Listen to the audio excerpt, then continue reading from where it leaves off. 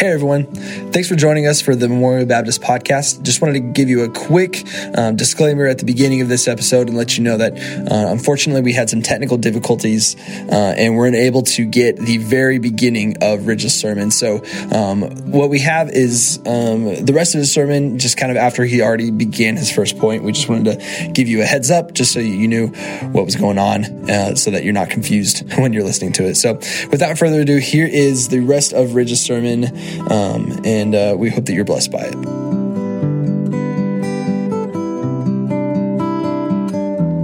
You know, as we read this passage, Jesus is virtually declaring that the Messiah has come in search of the lost sheep of Israel. He's what he's saying. The Messiah has come in search of the lost sheep of Israel according to prophecy. According to prophecy. Now, look at verse 5 and 6. It says, these 12 Jesus sent out after instructing them, do not go in the way of the Gentiles. Do not enter into any city of the Samaritans, but rather go to the lost sheep of the house of Israel. See, the gospel of the kingdom, the Lord Jesus says, must first be brought to Israel. It must first be brought to Israel. It's not primarily to the Samaritans. It's not primarily to the Gentiles that these disciples are being sent. First and foremost, they are being sent to Israel. Why? Because we read in the Old Testament. We read in the Old Testament that the Messiah came for the sake of establishing the remnant of Israel in righteousness.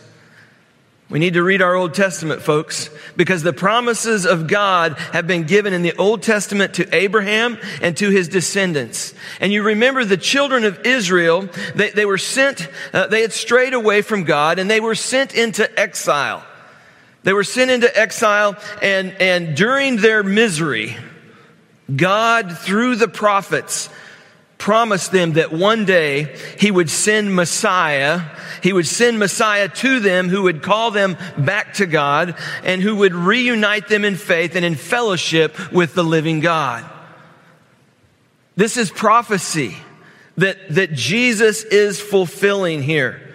So by sending his disciples out to the people of Judea, the Jewish people, he is fulfilling the promises of God in the Old Testament to Israel. It is one way he is fulfilling that promise. The word of God stands forever. Do you realize how long it's been since God promised through the prophets that he would send Messiah? And now we see this prophecy coming true here. Now, it will not be all of Israel who respond to the disciples as they preach the gospel of the kingdom. And Jesus is aware of that. That's why later in our passage, he makes it clear that there are going to be some who reject the gospel. There's going to be some who reject the message, but there's also going to be some who accept the message. But it will be to those lost sheep of the house of Israel that these disciples are being sent out to. There's a couple of very good reasons why Jesus' ministry would have been done this way. One of them is theological, and the other one is very practical. When you think about the theological reason is because God had made his covenant of grace and his promises to Abraham and the descendants of Abraham. And Jesus sends his disciples to Israel because of the special place that Israel has in God's plan. You see, he loves them. There's a love and concern that Jesus has for the lost sheep of the house of Israel. You remember how Paul said in Romans 11, verse 28, he says this. He says, from the standpoint of the gospel, they are enemies for your sake, but from the standpoint of God's choice, they are beloved for the sake of the fathers. They're beloved. God loves the people of Israel. He loves them because of the sake of the fathers, because of the covenant that God has made with Abraham. And so because of that special role that Israel has, Jesus is sending his disciples out first to the Jews. He sends them out first to them. But there's a practical reason as well. You remember there were some godly folks Many godly people in Israel who were waiting for Messiah to come, they knew the scriptures and they were praying and waiting for God to send Messiah. You remember Simeon and Anna, two examples of some godly Jewish folks who took God at His word. They believed the Old Testament and they were waiting for Messiah to come. I mean, what better place to build a core group of followers of Jesus, the Messiah, than among those who know the scripture and know that Messiah is coming. That they could build that core group of those who already embraced scripture and the promises that Messiah was coming. And so Jesus sends out His disciples first to the Jewish people. And He sends them out. And as He sends them out, He says this. He says, you are to go to the lost sheep of the house of Israel. And so the Lord Jesus is telling us also in that He's the good shepherd. That He is the good shepherd.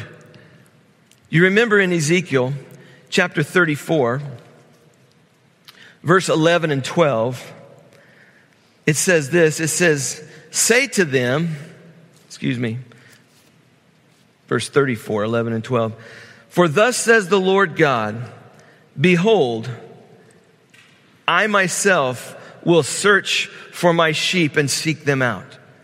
As a shepherd cares for his herd in the day when he is among his scattered sheep, so I will care for my sheep and will deliver them from all the places to which they were scattered on a cloudy and gloomy day. I mean, God says that the shepherds of Israel have failed, so I'm going to come and be their shepherd. I myself will come and shepherd Israel. And Jesus, by implication, is saying, I am the good shepherd. Go look for the sheep. Go search for them. The Messiah has come. The Lord Himself has come to seek and to find the lost sheep of the house of Israel, according to the prophecy of the Old Testament. You also remember in Romans chapter 1, verse 16, the Apostle Paul, he says that the message of the gospel of salvation is to the Jew first, but also to the Greek. And so he begins by evangelizing the remnant of Israel, and he branches out to the Gentiles around him. And Jesus' ministry also proceeded along these same lines. I'm giving you all this background so that we can bring it up here today, okay?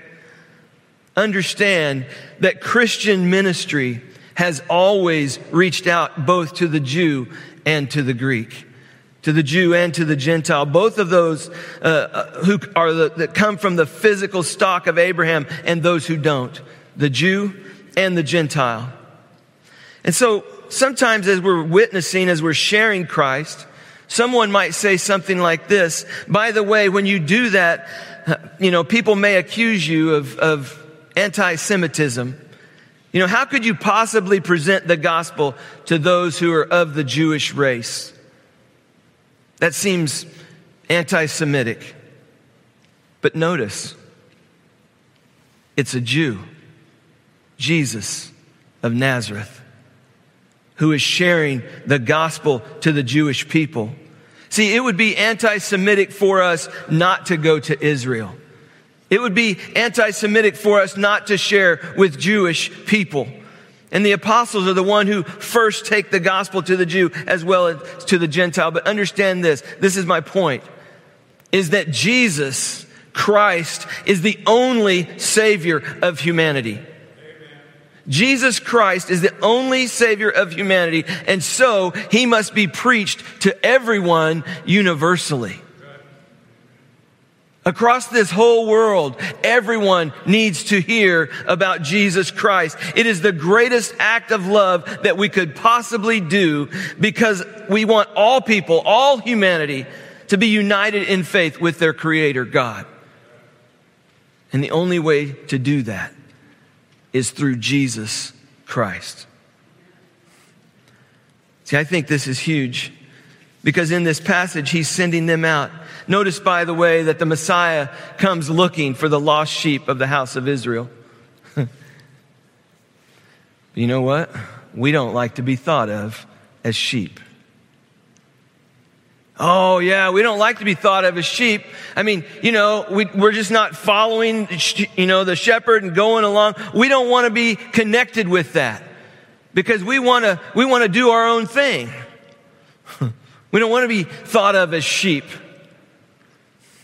But like sheep, we are confused by our ignorance and by our sins. Isaiah 53, verse 6 says, all we like sheep have gone astray. It doesn't say most, it doesn't say some, it doesn't say a few, it says all like sheep have gone astray. We are all sinners. Romans 3:23 tells us that for all have sinned and fallen short of the glory of God. Not some, not many, all. That includes you and that includes me. We are all sinners in that. We're wandering aimlessly, helplessly, and it's precisely us that are helpless and in this helpless state that Jesus comes to. Man, I am so glad that the Lord is my shepherd. Somebody say that again. Amen. Amen. If you're glad that the Lord is your shepherd, you say amen. Amen. I am so thankful that He reached down and touched my life, that He came looking for me. I'm so glad that He put that offer on the table and that I accepted that offer. We need to accept His offer of salvation, of the forgiveness of our sins. And sometimes that we think we need to fix ourselves up before Jesus can come and do us any good. And Jesus came to those who are lost. Those who don't even know, in their ignorance, in their sin. There is nothing we can do to prepare ourselves. He has come for us in all of our lostness, in all of our addictions, in all of the stuff that weighs us down, in all of the things that the devil has lied to us about, in all of the things and the chains that he has put on us. He has lied to us over and over again, and Jesus comes to us in that. Romans 5:8 says, but God demonstrates His own love towards us in that while we were yet sinners, Jesus Christ died for us. Even when we didn't even know we needed Him. Moving on, look at verse 7. It says, and as you go to the lost house of Israel. And as you go, preach, saying, the kingdom of heaven is at hand. Heal the sick, raise the dead, cleanse the lepers, cast out demons. Freely you received, freely give. We see here that the disciples were sent out to preach. They were sent out to preach. We also see the power that Christ entrusted to them.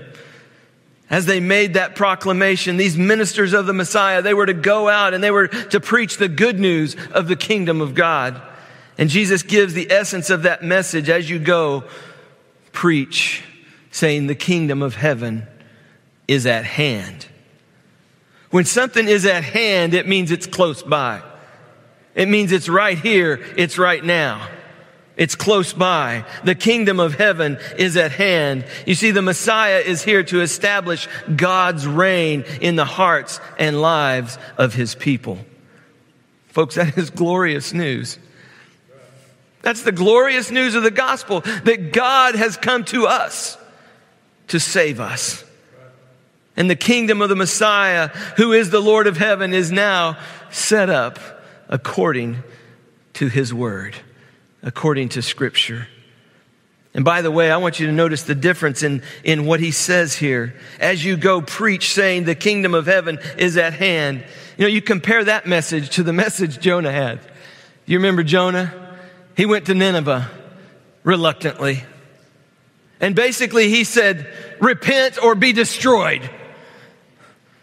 Turn or burn. The message that Jesus brings is different. It's positive. There's a different approach here.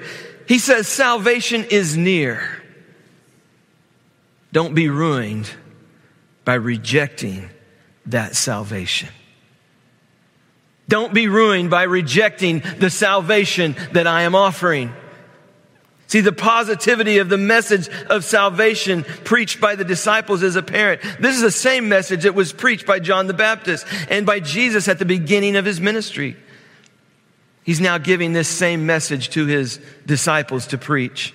You know, truth, good truth, ought to always be repeated in our preaching, because we need to be reminded of the things that we've already learned. I love this. So the apostles go out preaching that message. You know, it's kind of like that hymn, I love to tell the story. 'Twill be my theme in glory to tell the old story of Jesus and his love. We need to hear it time and time again. They were sent out confirming, verifying the message that they were giving with miracles of good works. I mean, there's a list there. Heal the sick, raise the dead, cleanse the lepers, cast out demons. Freely you received, freely give. You know, in Ezekiel 36, the prophet tells us that when the new covenant comes, when Messiah comes, God is going to bring a new heart and a new spirit to us. Ezekiel 36. And one of the things that's going to occur when we receive the message of the kingdom is that we are going to repent. That we are going to repent. The message of the gospel always brings joy and repentance. Those two go together as we truly realize our own unworthiness. We're filled with joy because of the provision of God's grace in Jesus Christ as he hung there and died on the cross for us. Because we don't deserve that. It's joy and repentance. I pray that we would return to the joy of our salvation, so that we would understand what it means to be free from the things that we have been freed from. And that with that would come a great repentance for not sharing the gospel. We live in a country where we have the freedom to speak. We have the freedom. I don't care about cancel culture. What I'm talking about is you have the freedom to share the gospel with those around you. It is not yet against the law. But don't take that for granted. It may be someday. Notice also in verse 8 how Jesus explicitly expresses that to his disciples that they have been given his power freely. They haven't paid for it. They haven't earned it.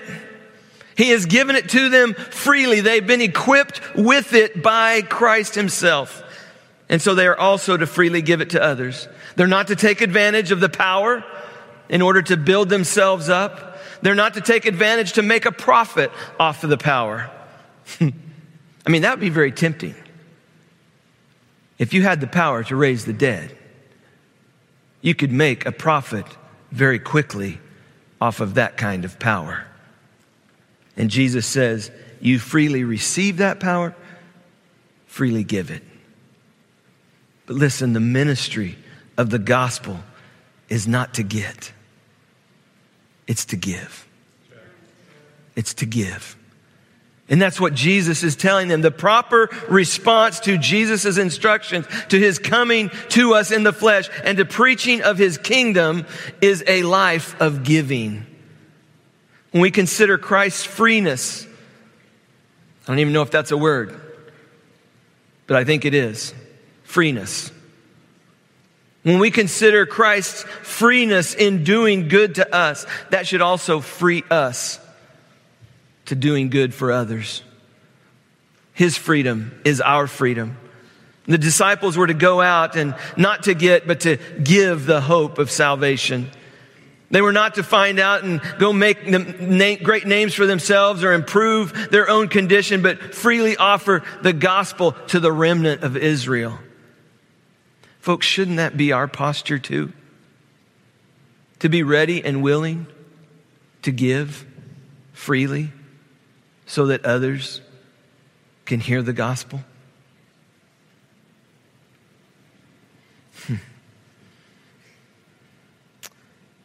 See, Christ calls us to the spirit of giving, not of gaining for ourselves. I got to move on. Verse 9. Verse 9 says, do not acquire gold or silver, copper for your money belts, or a bag for your journey, or even 2 coats or sandals or a staff, for the worker is worthy of his support.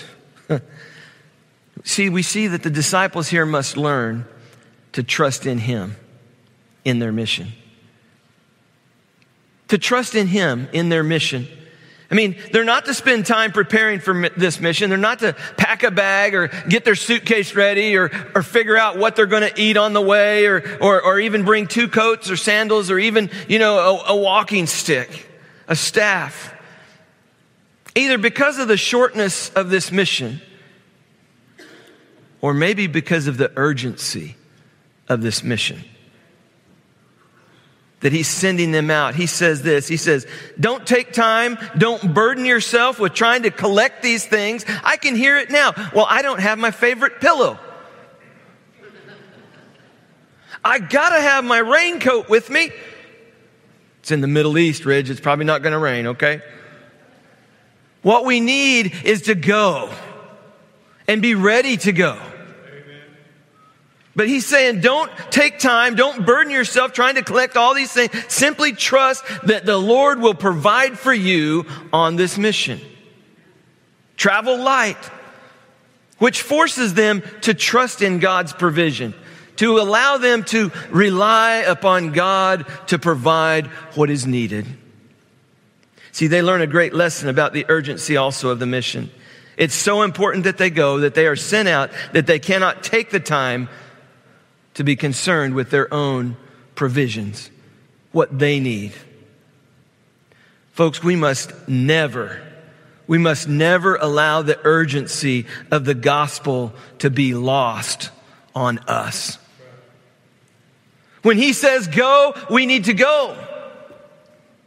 When He says say this, be there, do this, we need to do that. And stop worrying about all of our stuff.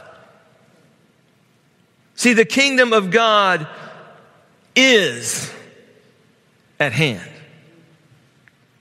Because we really don't know when we will speak to someone for the last time on this earth. We don't know. The kingdom of God is at hand. So are we being a good witness for Christ? I mean, He's made us His witnesses. That's what we are. It's not a question of whether we are witnesses or not. The question is whether we are a good witness or a bad witness for Christ. Because He has made us witnesses. And how will we witness to the urgency of the gospel itself? Because the kingdom of heaven is at hand. See, this passage teaches us about trusting in Christ's provision. We have to wait on Him. It is His work, His way. And that's very important to us, especially for those of us who have a lot. The more we have, the more important it is to trust in Christ's provision in ministry. The more the Lord has given you, the more tempting it is to trust in what He has given you as to that which is necessary for ministry, even as a church. Think about this.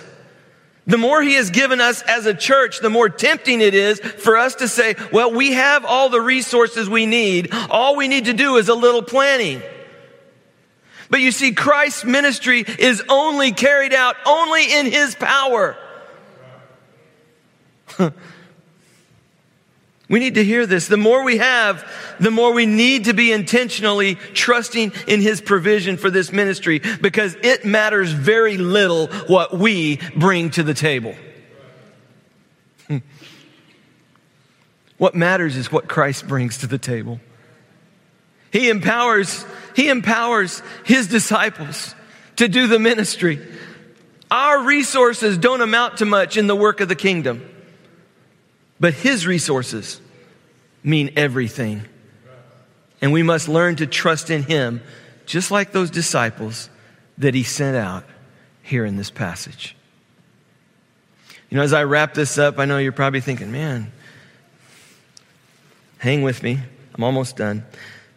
You know, in verse 5 and 6, He told His disciples the people that they were to go to. In verse 7 and 8, He told them the message that they were to proclaim, and He gave them the power to go along with confirming that message. And in verse 9 and 10, He told them to trust in the providence, the provision of God. And now in verses 11 through 15, He gives them the procedures that they are to follow.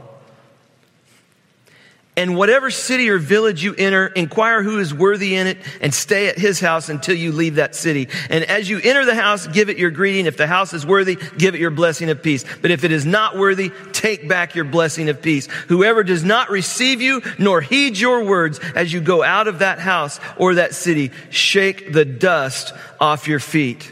Truly I say to you, it would be more tolerable for the land of Sodom and Gomorrah in the day of judgment than for that city. It's not what I don't understand about the Bible that bothers me. It's what I do understand. You see, the message that the disciples, that He makes clear to them, is they are going to take to Israel the message that is of eternal significance. The disciples are called upon to display an extraordinary balance of generosity, but also discernment. They're to pronounce the peace of God upon those who receive them into their homes. But they're also to be discerning in that, because those who reject their message are to be rejected. In fact, He tells them, shake the dust off your shoes. That's an ancient symbol from Israel. You know, when a person was outside the land of Israel, one was on Gentile territory, pagan land, if you will. And when you came back into Israel, you shook the dust off your feet so that you didn't bring any of that pagan land back into the Holy Land. And Jesus is saying, if someone rejects the message of the kingdom, you shake the dust off your feet as a testimony against them, that you're not going to bring that pagan soil back into the land, back into the Holy Land. See, we must recognize the weightiness of the message that Christ entrusted to His disciples.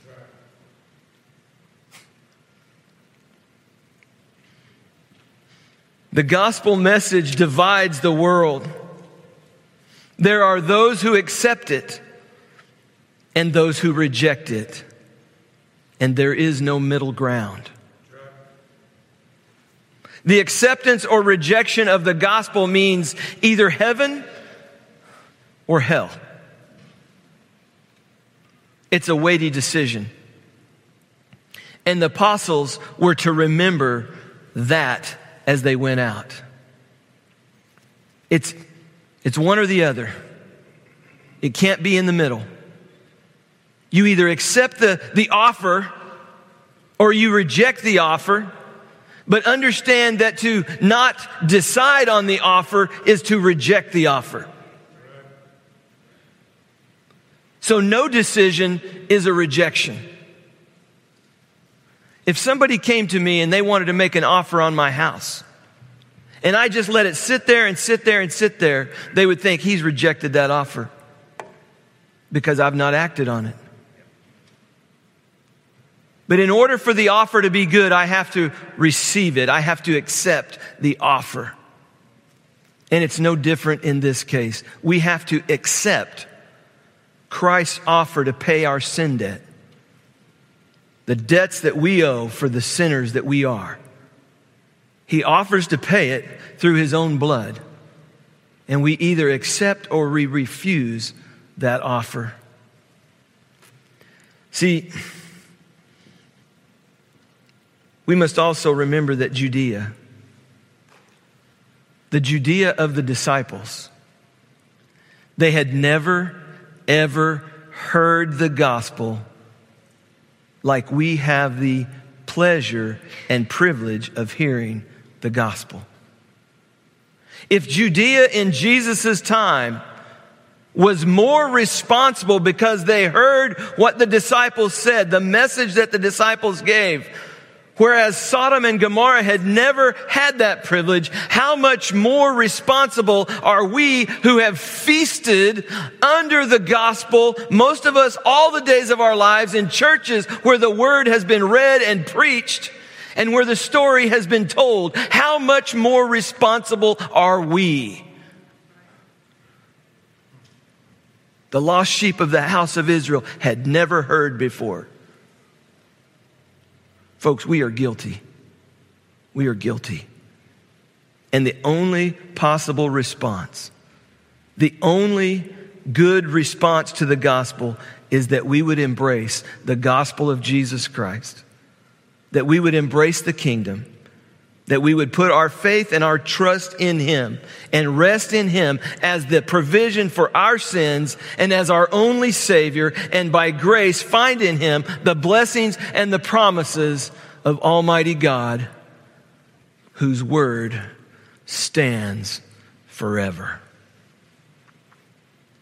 If I didn't believe this with all my heart, I would not be up here doing this today. But understand, to not accept the offer of salvation is to reject it. I can't make it any plainer. Let's pray together. Loving Father, I thank you for your word. Holy Spirit, you know exactly where each of us are. It is your words. It is your words that you gave to those to write them down, that we have this today. Father, your word is true. After all these centuries go by, Father, it is still applicable and applicable today as it ever has been. For the kingdom of God is at hand. It is nearby. And Father, you give us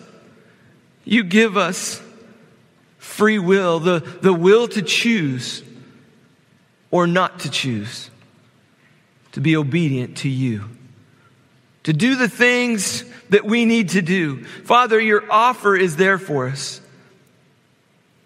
We just must accept it. Father, I pray that you would quicken our hearts. Father, that the urgency of the hour would not be lost on us. But Father, that you would take us from where we are to where you want us to be. Father, your word says to shake the dust off your shoes. And Father, on that day when we stand before you,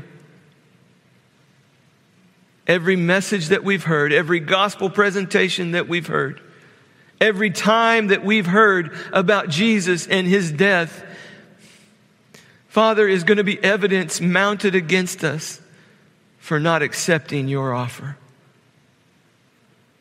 Father, I pray that everyone who can hear my voice would respond to the gospel of Jesus Christ. Father, we thank you so much for the message preached. We thank you for your word. We thank you for the Lord Jesus who gave his life for us. And Father, I pray that you would continue to draw sinners to yourself. We thank you for drawing us. We thank you for reaching out, pulling us out of that slimy pit and setting our feet on the rock. But Father, I pray that that would be true of every person that hears the gospel today. We love you. We praise you.